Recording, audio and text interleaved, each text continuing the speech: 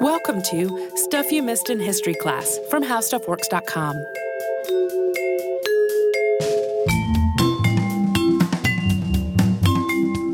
Hello and welcome to the podcast. I'm Holly Fry. And I'm Tracy V. Wilson. Okay, so if you listened to the first episode of this two-parter, you probably recall that the whole thing was downright soap opera-esque in many ways, and it is going to continue in a similar vein.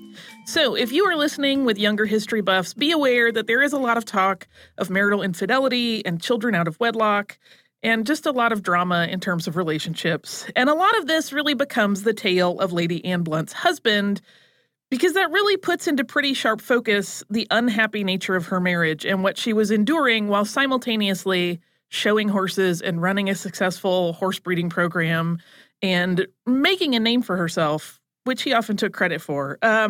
So we do highly recommend listening to the first part of this before you jump into this one, because we're kind of hopping in right where we left off. But for a very quick recap, we ended the last episode at something of a turning point in Lady Anne's life at the end of the 1870s.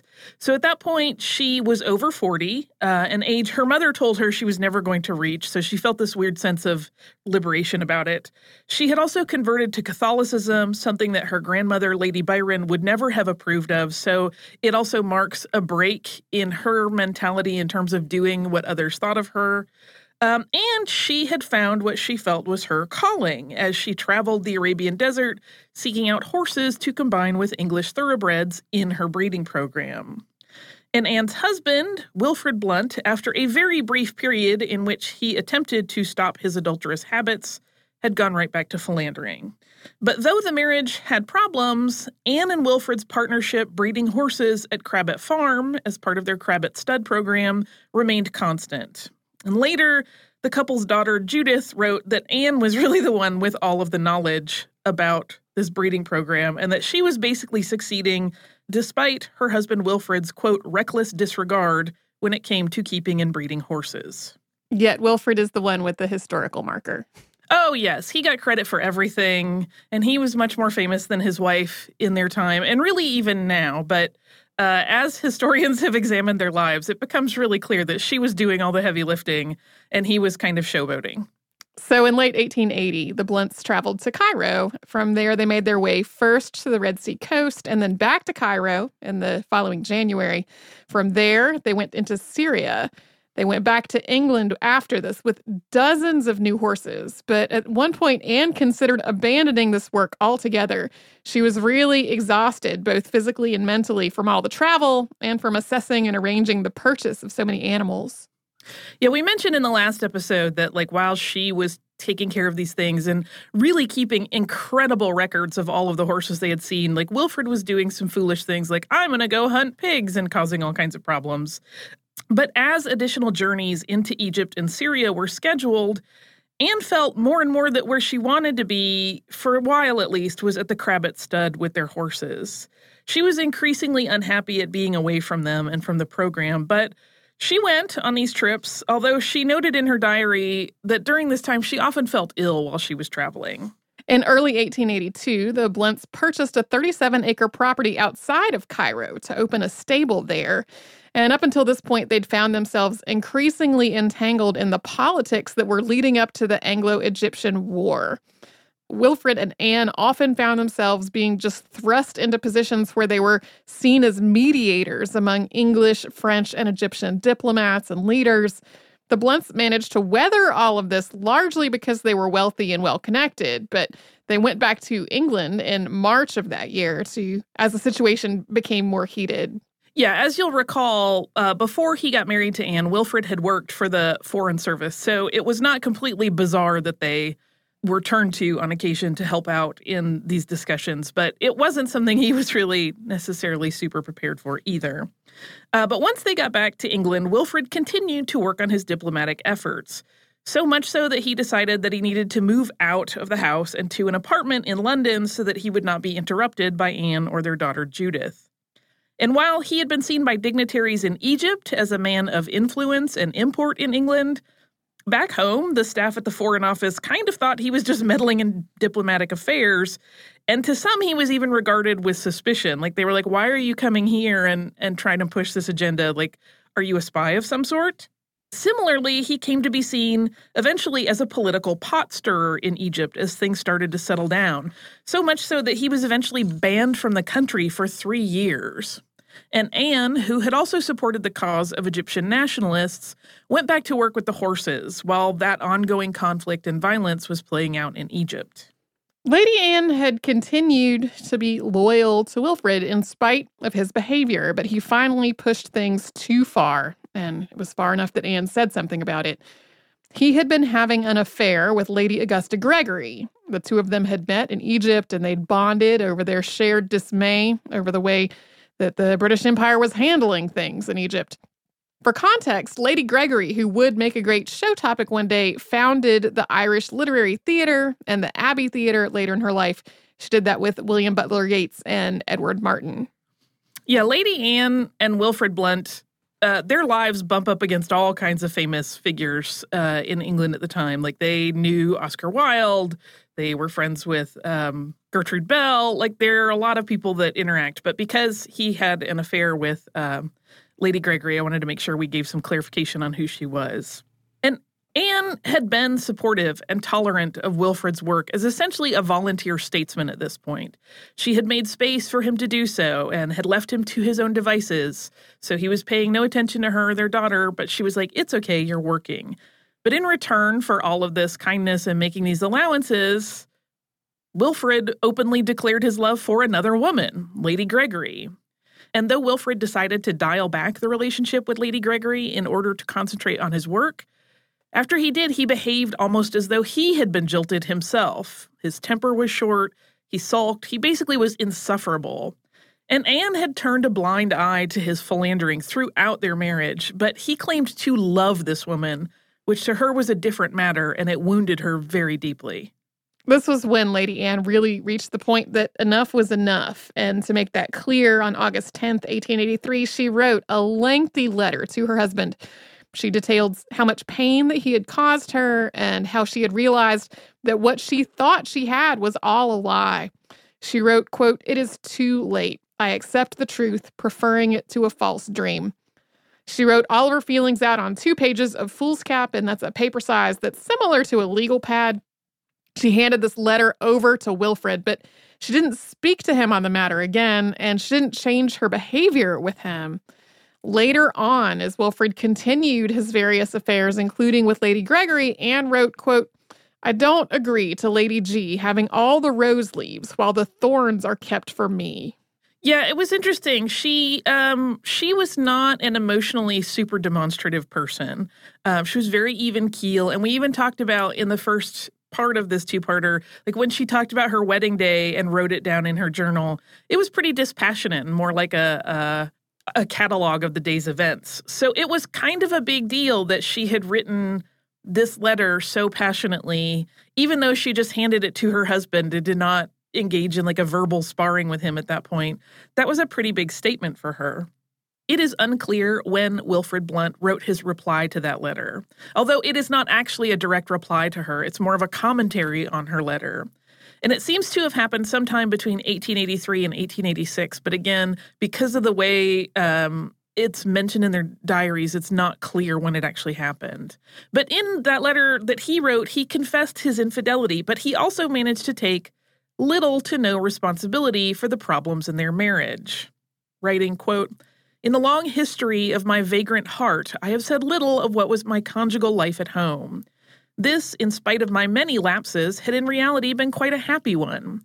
Though I have loved other women, I have not, for that reason, been less kind to my wife, nor has she had cause to reproach me with the neglect of those duties for which matrimony was primarily ordained.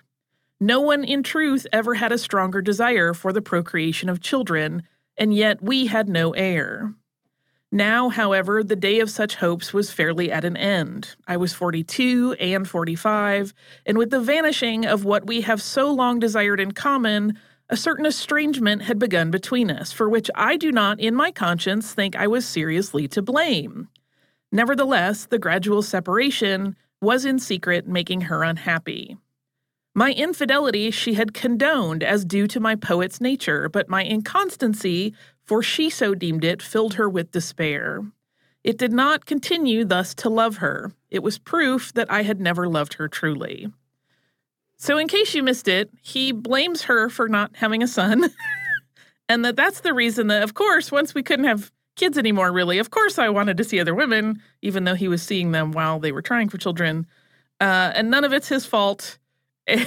And she said he could cheat, even though she never really had.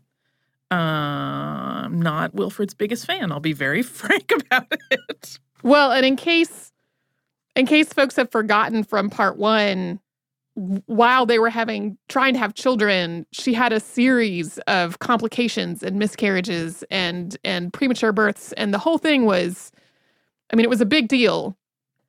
Yeah. So for that to be the thing that he's sort of pinning the blame on is particularly frustrating.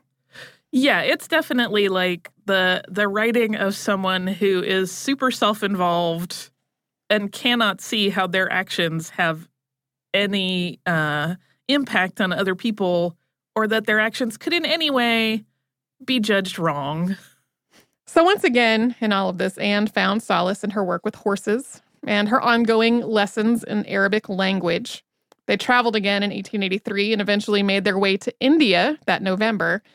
During the trip, Anne's journals really reflected her ongoing animosity toward her husband. When Wilfred was sick in Bombay, she wrote, "Wilfred begins again to look much worn and tired, and yet he is too independent of any sympathy from me to care about having it, so that I shall no longer venture to make even the smallest advance." Yeah, they kind of got in this habit where they would travel in eastward during the winters and then go back to England during the spring and summer. And so this cycle continued over and over.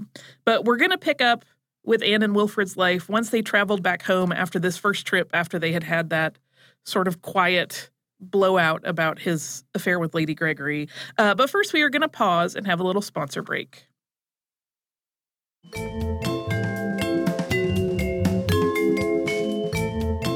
So later, after the couple had returned to England, Anne continued to feel lonely and isolated, and she wrote about having to one day explain the enmity of their household to their daughter Judith. But even as the pair seemed to be emotionally completely separated, they did stay married, and Anne supported Wilfred as he pursued various political positions and causes. In the 1870s, he had a son out of wedlock with a woman named Mrs. Georgie Sumner, and Anne's money, her inheritance, paid for that boy's schooling. After the fallout from Wilfred's love of Lady Gregory and his ongoing efforts in politics, he turned his attention entirely to Ireland, and he started lobbying for Irish home rule. He decided to travel to Ireland alone in 1886 and wrote in his journal at the time that he had only enemies and that no one loved him despite his efforts to be a just and loving man himself. Again, it's that same thing, right? Where he can't see how his behaviors are causing his problems. The family, though, including Judith, did all group back together, and they traveled to Rome for Christmas in 1886, and then they moved on to Egypt from there. They had gotten special permission that Wilfred could return, although that permission was granted with some trepidation and with things being made very clear that, like, hey, we told you could not come back to this country, behave yourself. So they got to spend time at their stables there and have what seemed to actually be a pretty restful stay for several months, and something close to an amicable peace between the spouses. But Blunt's involvement in Irish politics brought more strife into the family after they returned home from Egypt. In October 1887, Wilfred led a tenant protest outside of Galway when word circulated that the owner of the land was planning to evict everyone. He was arrested. He wound up spending 2 months in jail, which was something that he took as a source of pride. He claimed to be the only Englishman to take up the cause of Ireland. Similarly to how things played out regarding his role in Egypt, he came to be seen as more of a rabble-rouser than a true leader, and he let that feed his ego. Once he was released and the dust had settled, he declared it the end of his political career and turned to poetry as his primary outlet. Yeah, he was definitely very prolific later in his life in terms of writing, once he decided that politics were not for him anymore. Lady Anne, Wilfred, and Judith, who had reached an age where she was easier to travel with, continued to travel frequently. They continued that cycle that I spoke about where they would travel to the east in the winters and back in the spring and summer. And Judith, in her teenage years, started to see more and more clearly the very, very poor marriage that her parents shared. She actually once told Anne that she feared being treated by a husband the way that her father treated Anne. And that really terrified and upset Anne, so much so that she wrote later in her journal that one must try to bury such thoughts or be mortally wounded by them. While she endured Wilfred's ongoing womanizing and foolishness, which even if we just listed the names of all the women he was involved with could fill an hour of audio, she wasn't idle. She was, as we mentioned just a few moments ago, continuing to study Arabic, and she became fluent enough that she was able to start working on translation projects. She published the first of her translated works, The Stealing of the Mare, in 1892. This is also sometimes seen as the celebrated romance of the Stealing of the Mare, and it was originally written in the 11th century. And this project actually offered up another potential avenue for Anne and Wilfred to combine their efforts, similar to the way that horse breeding kind of stayed a thing that drew them together. So she had translated all of the work, and then he had worked her translation into verse, which sounds pretty cool, although it was not a great translation. Her translation was very, very literal, kind of word for word, so it lost a little bit of the nuance of the original writing. And then because of the way Wilfred was taking that kind of direct translation and making it into verse, the whole thing ended up a little bit stilted. It didn't get sort of rave reviews as being a great English translation of this work of Arabic culture. In the meantime, they were starting to have some serious issues with money. While Anne had researched horse breeding extensively and managed that aspect of the Crabbit stud, Wilfred had been in charge of the administrative side of the business, and he had really made a mess of things. He also overspent personally, and things became so concerning that Anne had to reassure her brother Ralph that her inheritance wasn't going to be used to cover their business costs. Yeah, people started to realize that Wilfred was just being super irresponsible with money, and they were like, hey, you know, this inheritance of yours is intended to be your personal, like what keeps you personally afloat. Please don't let him siphon off everything from you to fix his problems in business. And Blount, at this point, had also grown more forward with his womanizing. It was kind of like once that Lady Gregory situation was out in the open, he just stopped trying to be subtle at all. And in 1895, he invited Lady Mary Elcho to visit their property in Egypt while he, Anne, and Judith were there. The intent was that he was going to seduce her. And this was not just his usual philandering, though. His political rival in Ireland, Arthur Balfour, had also been interested in Mary, and while Wilfred was legitimately interested in her, there was definitely an element of revenge about this whole situation. Wilfred called Mary his Bedouin wife, and during this time she became pregnant. Mary's husband, Hugo, showed up in the desert and joined this party, and Wilfred had a fit of jealousy. Hugo and Mary had what seemed to be kind of an open marriage, so there wasn't a lot of concern from their parts about the affair. But a child who had been fathered by Wilfred Blount, which was the only possible father based on the timing, was going to be really problematic for the family's inheritance, and it was just going to cause a huge scandal. When the Blounts returned home to England, both Mary and her husband had written Wilfred letters chastising him for having ruined Mary's life. Wilfred coped with all of this by telling his teenage daughter everything for reasons that do not make sense to me. And then he kind of ran away for an extended trip. He traveled around Europe. And to further complicate matters, he had also seduced one of Judith's best friends. So again, one of his daughter's best friends.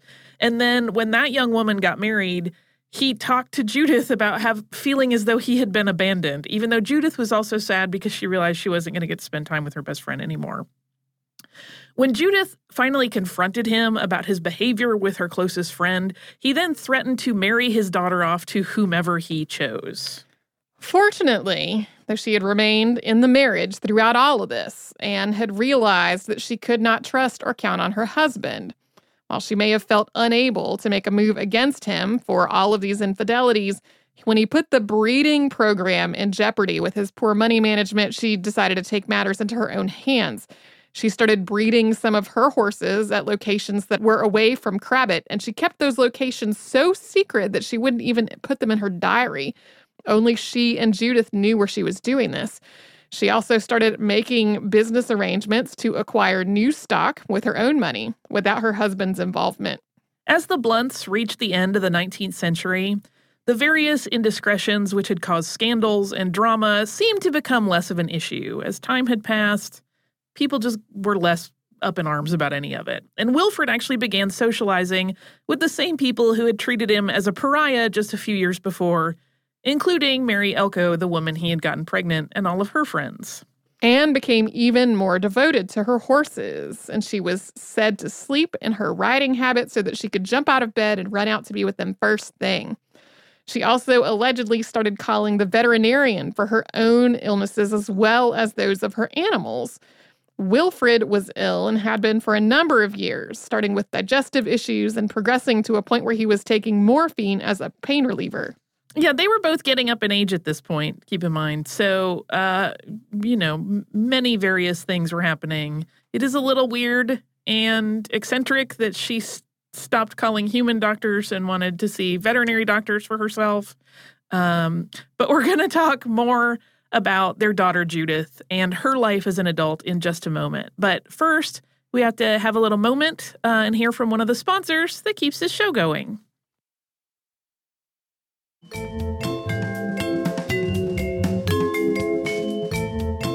So Wilfrid sort of pushed their 26-year-old daughter Judith into marriage. She had had many young men interested in her over the years, but she had been proposed to by family friend Neville Lytton, 6 years her junior, and while she was considering the proposal, Wilfrid kind of jumped the gun and he went ahead and posted an engagement announcement in the papers. Judith did not dislike Neville, but she also didn't feel ready for marriage, and she was really terrified at the thought of conceiving and bearing children. But just the same, she accepted the fate that had spooled out before her due to her father's rash behavior. And the wedding, with the agreement of both families, was in Cairo, but Wilfrid opted out of attending, citing his poor health as the reason, and Anne wrote him a very detailed account of the entire day. Despite just an increasing list of medical issues, Wilfrid managed to continue to stir up trouble, both politically and at home. When Anne got home from a stay in Egypt after looking after the stables there and dealing with some of the business decisions that he had made, she found out that he had made an entirely new mess in England. He had sold off some of their land and horses and had allowed other land to become marshy. Yeah, he had this weird idea that he was going to let the land go back to nature, and so he canceled this carefully laid out drainage program that they had, and Wilfrid. The Blunts finally separated in 1906. So Anne had stayed with him for years, knowing he had never been faithful, and that he had had children with other women, and that he had caused some business problems. But in 1906, the final straw came when Wilfrid just openly moved his mistress at the time, Dorothy Carleton, into the home that they shared. And additionally, stirred up by this idea that maybe they were going to separate, the couple began to argue over the future of the stud that they had built together and how they might proceed in separating it. The main biography that I read actually kind of hinted that less so than Dorothy Carleton, the way he wanted to handle the stud going forward was what really just kind of made Lady Anne say, like, I am so done with you. Yeah, she eventually had to agree to Wilfrid's desire to split their assets, although he also believed that in doing so, she would owe him money, and that made her really furious. She had pitched the idea of just turning over the Crabbit stud to Judith, but Wilfrid was not open to that idea. Eventually, she got everything legally settled. She made sure all the servants were paid. She stocked the pantry, and she left to move in with Judith and her family. Judith eventually left her mother in their cottage to move to Crabbit and tend to the breeding business herself full-time. And for what it's worth, Wilfrid continued to be embroiled in drama because he cheated on Dorothy Carleton with many of the same paramours he had kept throughout his life. So this was clearly not a matter of him and Anne being poorly matched. It was just who he was. Lady Anne got in the habit of wintering in Egypt at the breeding farm there and then traveling back to Crabbit Park in the summers to visit Judith and Neville and her grandchildren. She and Wilfred eventually reached a point that they could visit with one another in about 1915, but the family seemed doomed to always have conflict. Various other issues arose up between Judith and Wilfred, and then Judith and Anne. Wilfred became addicted to morphine, and after he and Judith had a massive argument in front of Judith's children, he was no longer allowed to see his grandchildren. In the fall of 1915, Lady Anne decided to move to Egypt full-time. The Crabbett Park facility continued to operate under the stewardship of Judith, although it still had financial struggles. And for her part, Anne described herself as quite happy in the desert, although she was anxious about a variety of things, including things like finances and her family. She seemed to think she was in a much poorer state than she actually was. She didn't have a full sense of what her financial value actually was. In November of 1917, a letter from Egypt made its way to Anne's relatives and relayed the news that Anne was very ill with dysentery. Anne had also had a skin condition that had been disfiguring, and she didn't want her family to make the journey to see her. She died in a Cairo hospital on December 15th, 1917. Wilfred designed the headstone for her grave in Egypt, which read, "Here lies in the Egyptian desert, which she loved, Lady Anne Blunt." Lady Anne left Wilfred her notes and books on horse breeding, but nothing else. Judith received a manuscript that Anne had been working on, and Anne left her little else because she felt that she was pretty properly squared away financially. The family money was passing to her, and she was married. And she left all of her major assets, including the land in Egypt, to trustees to hold for her grandchildren, specifically her granddaughters, because they were not inheriting the titles that her grandson was. Wilfred and Judith ended up mired in a legal battle over the assets that the trustees had taken possession of. The horses, which were widely recognized for their value, had been seized by Blunt, but Judith and her children took them from his property. They moved him back to Crabbett. Simultaneously, other breeders were trying to make offers on all the stock, but the question of ownership made the whole situation a big mess. After a legal battle, Wilfred Blunt lost the horses to his daughter. That was something of a shock to him, I think. He really thought, I helped put this whole thing together. They were my wife's horses, so they should be my horses.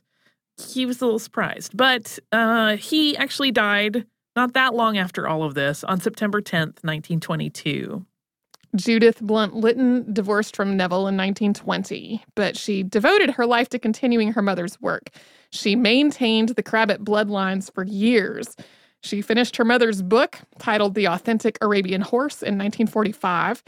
That had been Anne's greatest project, and it was the manuscript that had been left to Judith in the will. And today, an estimated 90% of Arabian horses in the world can trace at least one of their bloodlines back to the Crabbett stock. And that is all thanks to the work of Lady Anne Blunt and her daughter Judith. Do you have some listener mail for us? I do, and it's not so dramatic. Oh. The whole time I was reading her biography and a biography on Wilfred, I just kept marveling at how dramatic all of it was, particularly the fact that so many of these marriages, I understood for a long time that a lot of marriages at that level of society are kind of arranged for financial benefit and for positioning, but they really were just so casually oh, you should go stay with your mistress while she's sick, and we'll hook back up later, and I'm going to go see this person, and the nature of it is so very soap opera-y that it was just startling to me that it was not necessarily one or two here and there, pretty common. My listener mail, however, is delightful. It is brief because this episode ran a little long. It is about the Georgia Gold Rush, and it is sent from our listener, Paige. Paige writes, Holly and Tracy, thank you for the episode on the Georgia Gold Rush. My mother's family has lived in Hall County, Georgia since 1832, when an ancestor won a parcel in the land lottery. Unfortunately, my ancestors also played a part in the removal of the Cherokee. I have taken a field trip to a gold mine and honestly cannot recommend going out of your way to visit Dahlonega. No shade to Dahlonega. I'm sure it's lovely. I know lots of friends that think it's darling. But I loved hearing a mention of our little town, Gainesville, originally called Mule Camp Springs. Love you, ladies. Keep spreading knowledge. That's very cool. The idea, it's not cool what happened to the Cherokee, but it's cool that you can so readily trace your family's history back to an event, the first gold rush in the United States. If you would like to write to us, you can do so at historypodcast@howstuffworks.com. We are also all over social media as Missed in History. You can find us at missedinhistory.com, where there are all the episodes of the show that have ever existed, including show notes on the ones that Tracy and I have worked on. And we hope that you come and visit us at missedinhistory.com.